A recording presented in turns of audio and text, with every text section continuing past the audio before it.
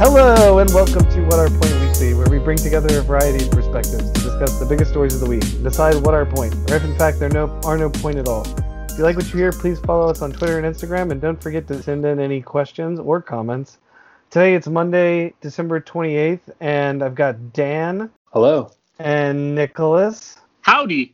So how are you all feeling about the stimulus bill? Are you surprised that Trump signed it? No. My inclination is that again, I'm out of the loop when it comes to this, but my inclination is that the White House was kind of trying to weigh in some of the negotiations, and then at the last minute, there was probably a disconnect as usual between President Trump and his sort of White House liaison team, and I think he kind of realized where the negotiations were going to, and he jumped in and decided to make a veto threat, which he ended up backing down.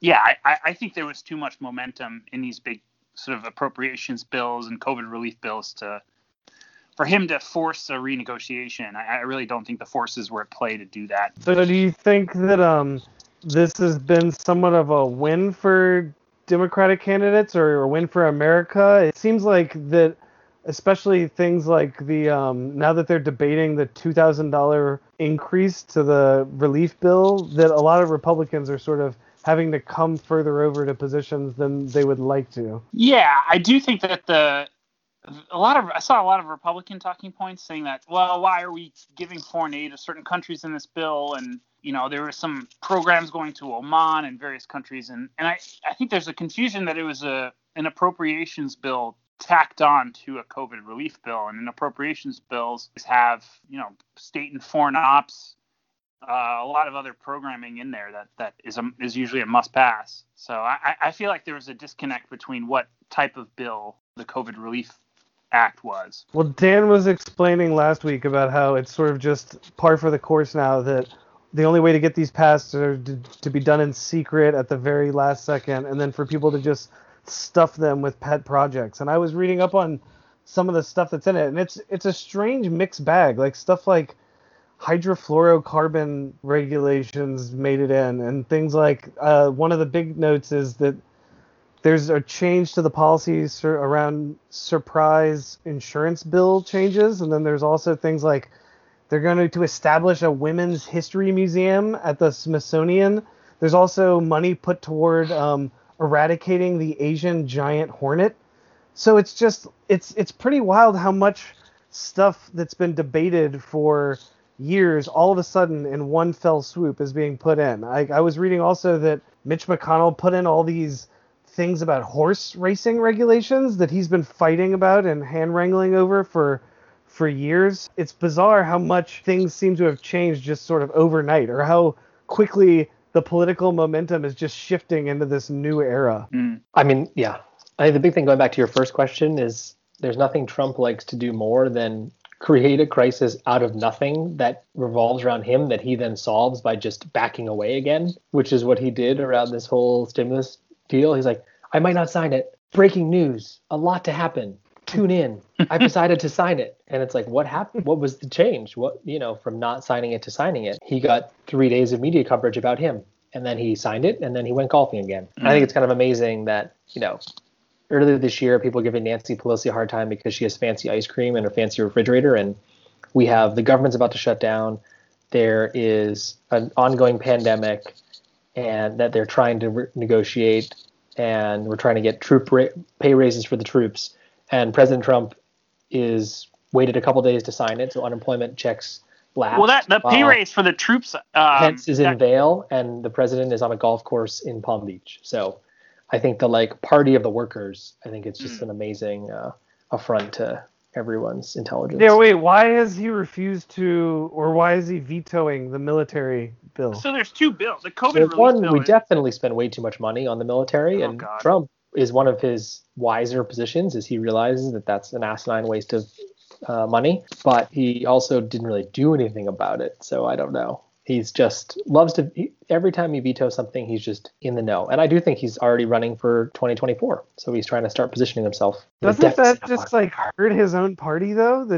I just don't understand his tactics. He seems so schizophrenic. I'm not So- sure if he's like a capital R Republican. I think he's a Trumpist first, and the number one rule of Trump is attention. Yeah, I mean, sure. There's two bills. There's the NDAA, the National Defense Authorization Act, which is the defense authorization bill that Trump has vetoed because he wanted to include the repeal of Section 230, which is, forgive me, Totally I don't know the unrelated. overarching law that it's in, but it would essentially It's the apply renaming of the. Oh, I thought it was no. about the. Well, Not base yeah, renaming. there's He's moved they're on from renaming that, 10 but, army yeah. bases that are named after Confederate generals like Fort Bragg and Fort Benning, but seemingly the thing that he's been tweeting more about is this non-germane to defense policy repeal of Section 230, which would essentially apply libel laws to the internet, so you could sort of Not even. That's the thing. It's like this has become this like Ted Cruz and Josh Hawley and all these people complain that they're being censored on Facebook when the top 25 Facebook posts are always crazy Republican things. So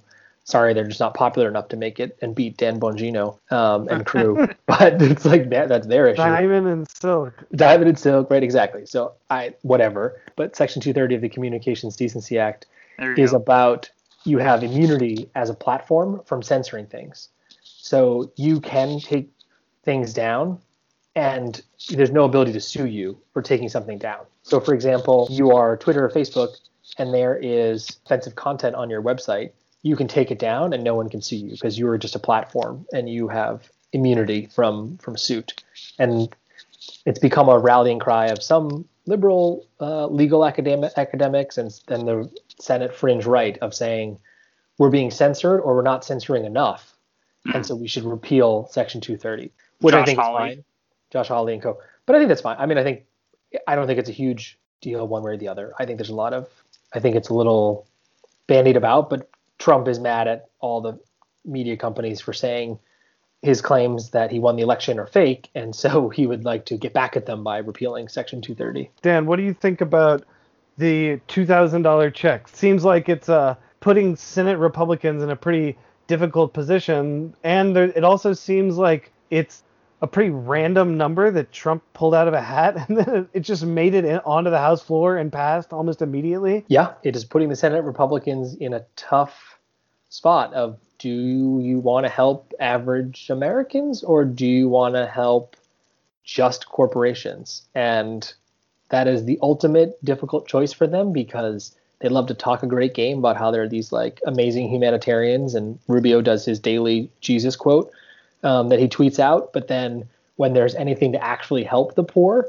he votes no, or he's just off the radar and has no opinion. So I'm very curious to see how he votes on this. I would expect that his courageous self will say no or abstain or something like that. It seems like there's going to be this blanket firewall statement from Republicans saying that this will just bring up a huge deficit crisis, and this is just going to start new problems going forward. So I don't think it's going to pass personally, but I also it's just amazing how Trump so obviously for his legacy is trying to give people money, where before he had all this skepticism about things, and now he's just totally. I guess he's always been somewhat okay with giving people hard cash. I think but that's his now whole. Yeah, I mean that's like he said, I will help the farmers. I'll just give them money. I will help the corporations. I'll just give them money. I will help, the Middle East nations that are questionably democratic. I'll just give them money. That's his, total MO. Well, didn't Obama give money to Iran? Didn't he unfreeze a lot of assets to Iran as well? Right. Is that giving money or? Yeah, I believe their own money. There was right? a Is that plane that landed in Tehran which had suitcases full of cash. Right. And we have done the exact same thing to every Middle East nation. I think the difference is, are you giving U.S. money to Middle East nations or not? Right. That's the big difference, that Trump is literally saying your money, Nick, should go to Qatar to buy more fighter planes from the U.S. so that they can bomb innocent civilians. We're not giving foreign aid to Qatar or Saudi. I mean, we give military assistance and training, but they pay for it. Isn't that foreign aid? Do they really pay for all of it? They do. Yeah, the Saudis pay it. They use FMS, foreign military sales. The Saudis. I mean, we give aid to countries in the Middle East like Egypt, Jordan, but the Gulf countries that can afford it pay outright. I mean, we do provide training, but they pay for it. Right. I mean, I trained with 2 Saudi National Guardsmen. So I mean, we're not we're helping Saudi Arabia, UAE, back terrorist group called the Houthis in Yemen.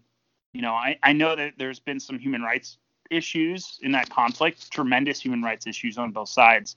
But to ignore the fact that there's an Iranian-backed proxy terrorist group in Yemen is I think, foolhardy. I just love that we were trying to talk about stimulus checks, and Nick somehow brought the conversation to the Houthi rebels in Yemen. Well, I guess everything connects at some level. It's all part of the U.S. budget, after all.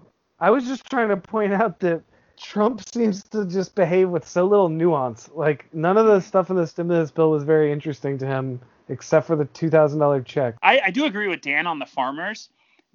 So Trump used this authority in the farm bill called the Commodities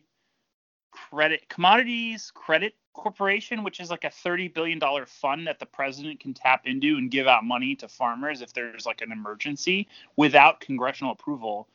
And he abused it because the farmers got hit hard by retributive tariffs. Is that the right word? Like, right, the counter tariffs to our stupid tariffs or whatever.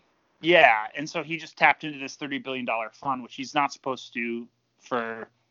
It's sort of his own self-inflicted wound. You know, that fund is to be used for, you know, if there's like some dust mite that kills crops or some tornado that destroys crops, and he's using it because he stupidly imposed stupid tariffs. Right. Like, the biggest form of socialism in America right now is Trump's farm policy, which I think is amazing that all the Republicans have absolutely no problem with. That we are just straight up sending money, buckets of money, to people. Foreign policy or farm policy? Farm policy. Oh, farm policy. Is the most socialist agenda, where it's just like, oh, we're just going to pay you for things that are just because we're trying to buy your vote. Then things like, you know, actual healthcare for everyone in America is a terrible thing. I think the farm policy, unfortunately, I think there's a long history of inefficient USDA programs that are, you know, I'm in favor of certain subsidies. I just think it's just the way they're designed are very antiquated. I think literally Congress passes this farm bill every 5 years, and if it doesn't, there's some like 1947 milk rationing program that comes into effect, and it's in law and statute that this program exists. So essentially, if Congress doesn't get its act together and doesn't pass a farm bill, I think the U.S. goes back to like 1940s milk rationing, and it's used as like this incentive kind of stick to force Congress to pass this farm bill, but it's completely antiquated. Isn't that losing its effect year after year, that the milk industry is deteriorating? Isn't everyone drinking like almond milk and soy milk now? Well, soy milk, interesting. Soy milk and all the milk alternatives are now labeled. They're not labeled as milk because Congress passed an amendment to a law that forced non-dairy milk to not be called milk. So it's like almond silk or whatever it's called, or soy silk or whatever the company's called. They cannot call their product milk anymore. That's a win for the dairy farmers. Definitely the most pressing issues that are facing our nation is the definition of milk, and I'm glad we do spend time on things like that. Well, this was 2 years ago when they did No, this, exactly. Yeah, there's a lot of huge milestones from the Trump administration. I think the under the radar huge positive.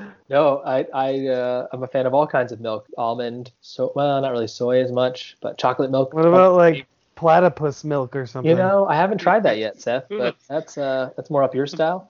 Yeah, Seth, that's insane. One of the under the radar things that President Trump will, I feel like, take credit for, which he probably didn't even know he signed, is that the stimulus COVID package had one of the largest bipartisan energy bills, and like most important probably thing for the future of the country that was kind of tucked into it, where there was actual funding for carbon reduction technologies and alternate energies, which is huge, and some permanent changes to the Department of Energy to focus on the clean energy transition. So I think that's like maybe the one area that came out of this, that there's already movement to have another couple follow-on bills early in the Biden administration where there is actual bipartisan compromise on sustainable infrastructure and climate and clean energy. So that could be maybe the silver lining of this bill, is that group of people, Joe Manchin first among them, I think, really have a working coalition that can get things done, which is huge.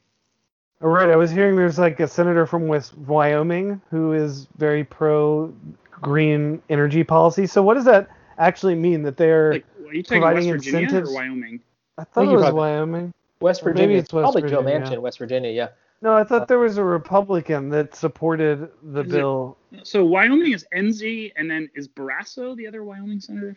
Yeah, Barrasso. That was in the article. They were saying Hmm. that he is a potential swing vote in the green energy debate going forward. His vote for this bill is sort of a signal, or people are taking it as a signal for a potential way forward. There's the best thing foreign policy for the United States is to become the dominant player in clean energy.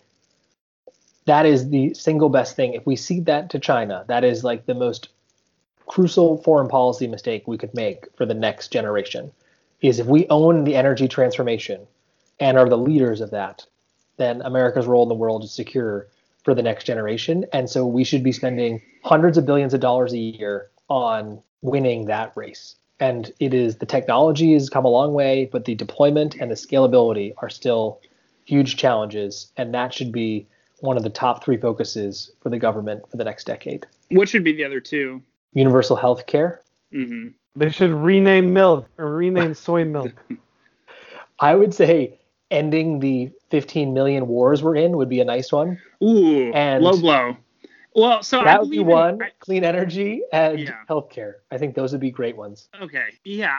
If you, I'm just saying, the last two presidents have tried to end our Middle East wars and failed. So Joe Biden, who is just the always underestimated, I think could possibly do it, which would be amazing. Or could Joe Biden close Guantanamo, right? There are certain things. Joe Biden could be, I think, the president to end the death penalty, which is going to be amazing, right? I think he will commute all the death penalty sentences and work to end the death penalty in America, and will maybe close Guantanamo and end the American torture regime, and maybe end our Middle East involvement.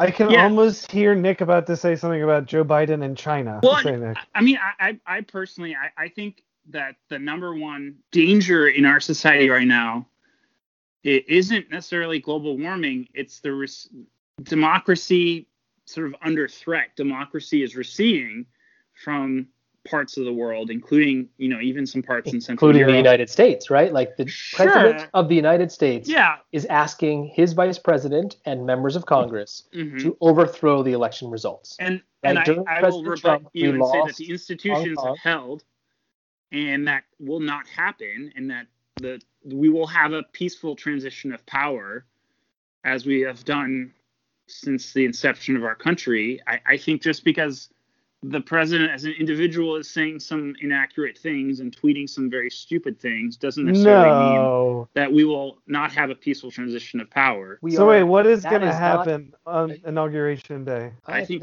Trump will probably have some rally in Florida and call it a day. Right. I think it's definitely unclear he comes back to the White House. Maybe he'll come back from January 6th and force himself onto the Senate floor when Pence is supposed to declare the election results. But I think the tough thing with that, Nick, is you need partners on the other side of the aisle. Like Joe Biden would love to have a pro-democracy agenda in America and around the world, and he will do that to the extent he can on the foreign policy side. But without willing partners in the United States, I think it's really hard, right? And you say let's say Senator Cruz, who's I think the biggest hypocrite on Hong Kong, who he went so crazy on Mark Cuban and that was bad. Rockets, and then we tried to say, how about we admit all the Hong Kong refugees? And Ted Cruz said, no, I like democracy, but I hate refugees more. And so we can't admit the refugees. And that's the problem, right? You do have a Republican Party that doesn't have it's so stupid. I mean, they should be allowed. Their political refugees should be allowed in. I think that, Hong Kong is an example that the number one foe, the biggest geopolitical challenge we're facing in the near future, is China. A rise of an aggressive, bellicose, imperialistic, revisionist China, and that is the canary in the coal mine is Hong Kong. I think you're going to see a very aggressive China make moves against Taiwan and really test our partnerships and treaties in the Pacific. And that if we fail in the Pacific, the world and the freedom of movement and world democracy is at risk. And I think you'll definitely see a very dark period, a geopolitical period unseen since the 1930s and 40s, descend upon the earth. And I am a steward. I think we should be good stewards of the environment, invest in green technology. But I do think that it's going to be, I think the biggest challenges our country is going to face in the near term is geopolitical, and it's related to the Asia Pacific region. That being said, I do not think we should ignore the Middle East. I think that the Middle East has the potential for very, very bloody conflicts, including the use of nuclear weapons. And to see that happen, I think would be an utter catastrophe and would lead to the deaths of millions of people. And I think we've had presidents like Barack Obama who've attempted to, and President Trump, who've attempted to ignore the Middle East and withdraw U.S. forces from the Middle East. And the only consequence to that I see is this massive bloodshed and an increase in refugees fleeing to Europe and elsewhere. And that's what you saw in Syria. I do think by Trump, increasing the military budget is one thing, but I think there's another component to keeping the U.S. safe, and that's forward deployment and being engaged in the world. Yeah, but I think, as we've talked about on multiple episodes, that in my perspective, there needs to be a gradual global withdrawal from our military presence just in general. So the Middle East needs to fall in line with that overall strategy, even though, and I mean, there's some of our largest troop presence in the world are in the Middle East, I would assume, in Afghanistan still. Or that's not true. It's Japan, Korea, Asia Pacific, and Germany. Those aren't contested territories, but that's for a different podcast. So what should we talk about next week? What's going to happen between this week and next week? Oh, the Georgia election. Oh, God. That's going to happen like the day after. I mean, it looks like that. It's looking good for both candidates, Democratic candidates, right? I mean, the last polls I was reading, Ossoff was up by like a point or two, and Warnock was dead even, or maybe it was the other way. Yeah. I think it's weird. I mean, I think that they're not necessarily the strongest candidates either. I mean, as a Republican, I don't think that our two senators are the strongest candidates, but I mean, they have baggage. But I also think that Warnock has some baggage, and I presume Ossoff has some baggage. Although he's been sort of vetted already because he ran against Karen Handel a couple years ago. I think it's Trump is really cutting it close with all of his antics here. I would not be surprised if, against all odds, both of these races went Democratic, and that would change everything. And it just feels like people have gotten so tired of politics that it is sort of, if it's even possible, to be skirting under the radar a little bit, that this is about to go down and could sway everything. All right. Till next week. Bye. Love you guys. Thank you for doing this podcast. Big time. Happy holidays, everyone. Very excited. 2021 to a better year.